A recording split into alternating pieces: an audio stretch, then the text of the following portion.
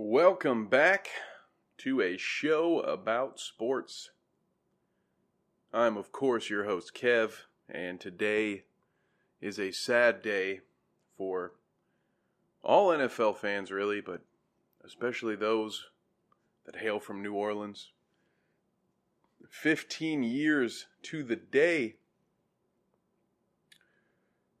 I guess 15 years ago to the day, Drew Brees signed with the hapless New Orleans Saints, a franchise that no one really wanted to be a part of, whose best quarterbacks up until then had been the likes of maybe Jeff Blake, Aaron Brooks. There was the Archie Manning days from what is now like 50 damn years ago.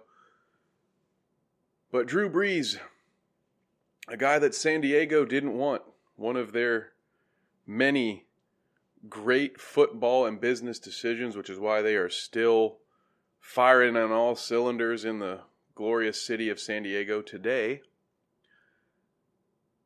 The Chargers chose instead to go with Pip Rivers, and for what it's worth, that didn't backfire too much, although I would say if you were to auction off the careers of Drew Brees versus that of Pip Rivers, I think just about everyone in the crowd would be hawking after Brees rather than Rivers, now with the benefit of hindsight. But you could do worse.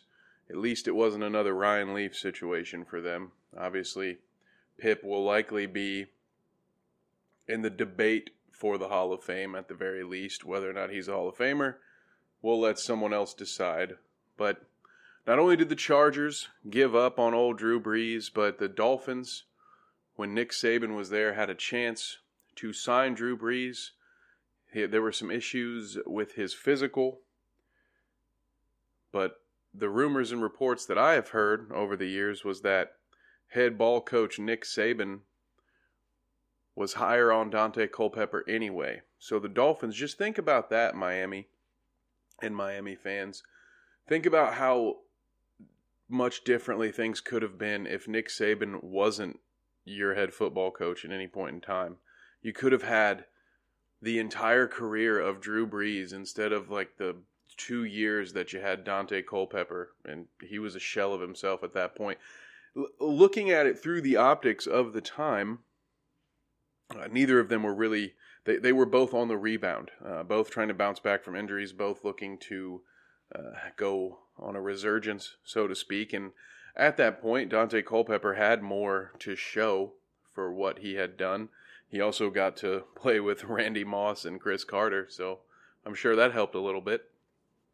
But 15 years ago today, Drew Brees signed with those lowly Saints, and the rest, as they say, is history. Now, despite the fact that Drew and Terry Porter, or is it Tracy Porter?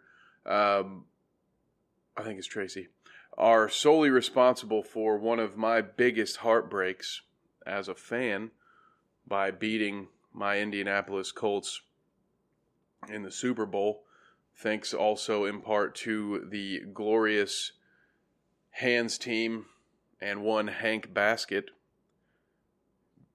You know, if you can't catch a football that's been kicked right at you, you know, but you can marry a Playboy model, there's no justice in the world for Colts fans. All kidding aside, the New Orleans Saints had a very, very historic run with Drew Brees. Something that changed the face of the franchise. Again, these guys were the Aints, much in the way that Tom Brady has in one season turned people's opinions about the Buccaneers. Drew Brees was able to do some of the very same things, although this with a little more longevity, because Sean Payton is still there. There is still a lot of talent with Kamara, with Thomas. There's tons of talent still left on that roster, so there is an opportunity for the Saints to continue. At the very least, we don't expect them to go back to being a perennial basement dweller in the NFL. So Drew Brees, with some help from his coach and, of course, with the other players that he's played with, has turned the fate of this franchise. They are no longer a laughing stock, and if anything, if they are able to find the right replacement in the next year or two, could be able to have continued success. So that's just as much a part of his legacy as all the stats are. Now, of course, he leaves with the majority of the major quarterback records. Now, most of us believe that Tom Brady will be holding all those records when all is said and done, because he has at least one more year, likely 2 years ahead of him. He signed, of course, that 4-year extension, which is really just a 1-year extension. We don't need to get into all of it right now, but it's voidable after this season. It's just yet another instance in which Tom Brady has decided to put the team above himself and make it easier for the franchise to keep key players on the roster. So it sounds cool at 4 years. It's kind of like the Cam Newton contract we talked about yesterday. The headline says he was signed for $14 million. That's not really the case. The headline says Tom Brady was signed a 4-year extension. Not really the case, but we can guarantee at least 1 more year and feel very confident about 2 more years. So Drew Brees will likely not be the all-time leading passer when all is said and done. However, he's going to be top 3 for quite some time, I do believe. And when you think about the fact that he played at the same time as Peyton Manning and Tom Brady, it's very interesting. You know, if Drew Brees had come around in a different time, he might have had a decade or 2 where he was aimed as the all-time greatest quarterback. But because he played with 2 of the other all-time greats, I mean, these might be the 3 greatest quarterbacks of all time: Brady, Brees, Manning. Who knows how long? Of course, Mahomes is going to be making a case over the next few years, I'm sure. He seems to be on a trajectory that will take him there. But Brees had he's going to be a first ballot Hall of Famer, had a fantastic career, and it is no more. There was a lot of speculation when he was posting Instagram workout videos that maybe he might take his talents elsewhere, because according to all those who know, the Saints had never really entertained the idea that Brees would be coming back. Having the announcement come today sort of sets a bunch of this stuff straight, to me at least. It seems that he wanted to retire on a significant date, which would be, 15 years to the day of his signing with the team is when he decides to retire. So I really think that was the only reason he didn't announce this earlier. Maybe he took a little bit of time to just think things over and be certain about this. It's really unfortunate. Not since Dan Marino, I think, have we seen a Hall of Fame quarterback go out on such a bad foot. I mean, he did not look good in that game against the Buccaneers. It was bad. It was hard to watch. An utter disappointment that honestly just made me more angry at the shitty officials who called that Rams-Saints NFC title game a couple years back, because we, as a fandom, if you will, have been robbed. We were robbed of the Brees-Brady Super Bowl that we all deserve, that we all should have gotten, and it's something that we can never get back. And when you finally do get to see Brees versus Brady in the playoffs, Brees is no longer really himself, battling through injuries that he sustained earlier in the year and really unable to get the ball down the field, and that defense roughed him up something pretty good. So I can understand if he maybe was considering for a little bit coming back, wanting to end things on a brighter note, but it sounds like all parties invested in this situation were well aware that Drew Brees was not in fact coming back, and the Saints have been working on what they will do with life after Brees. And that's where we'll take this to next, because there's not much else that can be said, at least from me at this time, about Drew Brees. I'm sure if you wanted to do a deep dive, there's plenty to be said about that career, but we're short form over here. So Drew Brees, you were great. We appreciate everything that you did for the game by being a 5'9" quarterback. He was closer to 6 feet, but as I had mentioned before, if he had been born in another decade, maybe he'd had a period of being the greatest of all time. He also may have never gotten the chance to play being the size that he was if he wasn't in this more modern era. But he has paved the way for guys like Russell Wilson, Kyler Murray, Baker Mayfield, those guys who 15, 20 years ago would have been too small to ball, who never would have gotten really a genuine look in the NFL. So he helped shatter those expectations and really open the NFL as a whole, open their eyes to the fact that you don't have to be a prototypical 6'3" to 6'5" guy in order to play quarterback, that you can be less than 6 feet and, have small hands and still be able, as long as your hands are big enough to throw the ball, you've got a shot. And everyone who's had that shot to some degree can thank Drew Brees for it. But what about the Saints? What are the Saints going to do now that Drew Brees is gone? Well, when we look at the roster, there's Jameis Winston, who had a chance to learn under Drew Brees for a year, and who had the only passing touchdown in that playoff game against the Bucs. So you could do worse. I guess he's been a starter. He was, of course, as we know, number 1 overall pick. He's started in this league. He's thrown lots of touchdowns in this league, but usually matched almost everyone with an interception.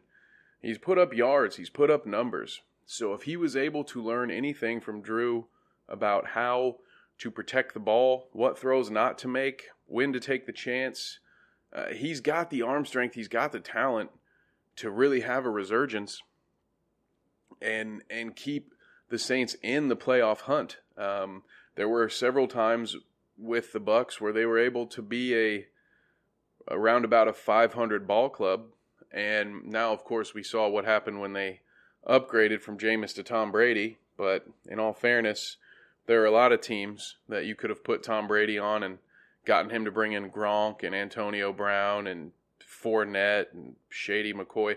So there are a lot of other ripple effects that go into bringing in Tom Brady. You're not just getting Tom Brady, you're getting Tom Brady's work ethic, you're getting other people wanting to come in and play with Tom Brady, people willing to take a pay cut to do so. So we can't just look at it as a 1 versus 1 and say, oh, wow, he is this much better than Jameis Winston. Obviously, he's better than Jameis Winston. He's the GOAT, okay? Understand what I'm trying to say here is you can't, it's not a 1-for-1 trade. It's apples to oranges here because so many other talented individuals came to join up with Tom. That really was why the Bucs were able to go from a sub 500 team to the Super Bowl in 1 year. So does a year under Drew Brees, does it do enough to make Jameis Winston a full-time starting quarterback again? I personally don't know what other options the Saints are going to have. Are you going to try Taysom Hill? He's been a great, for lack of a better term, we'll call him a gimmick. He's been a great gimmick quarterback. He's played multiple roles on this team. He started as like an up back on the punt team. He's been a kick returner. He's played fullback. He's played tight end, and then he's got more and more opportunities through gadget plays, and has even had the opportunity to be under center himself. But maybe you just have a quarterback competition between the two of them? Is someone else going to go after Taysom Hill? It sounds like somebody the Bears would sign or something. That sounds like something they would do. Let's take a flyer on Taysom Hill. But I think his best situation would be to stay in New Orleans and fight for that job. If it's me personally, I'm giving it to Jameis based on how things are right now. But maybe there's something I'm not seeing here. Maybe there's a flyer that they will take in the draft in a middle round to bring someone along. I would anticipate that they draft someone either this year or next year with the intention to bring that guy up. Now, that is unless, of course, Jameis balls out, which could very well happen. So the Saints really have some soul searching to do. I'm sure Sean Payton's going to figure it out. There is too much talent on that side of the ball to not try to make sure you have at least a decent quarterback. And you might not need much more than decent. As long as Kamara can do the things that he does, and you've got Michael Thomas to throw to, and the other good receivers that are there, you really just need to bring in a guy who won't lose games for you. Unfortunately, Jameis Winston has lost a few games by making bad decisions, so the jury is still out there. I do think currently it's their best option to run with what they've got, but we shall see as this quarterback carousel keeps spinning around, and we still have quite some time before the draft begins. What will happen? Stay tuned here, because we'll certainly talk about it. Whatever does happen, we'll be here to fill you in and fill your brain with new and interesting ideas. We'll just leave it at that. So I have been Kev. Thank you very much. Find us on the internet, wherever you find other sports shows. In the meantime, you can reach out to me on Twitter at @KevNevick_ with any questions, comments, concerns. If you'd like to be a guest on the show, feel free to give a shout. We'd love to talk to you. Anyway, have a happy day. We will see you tomorrow.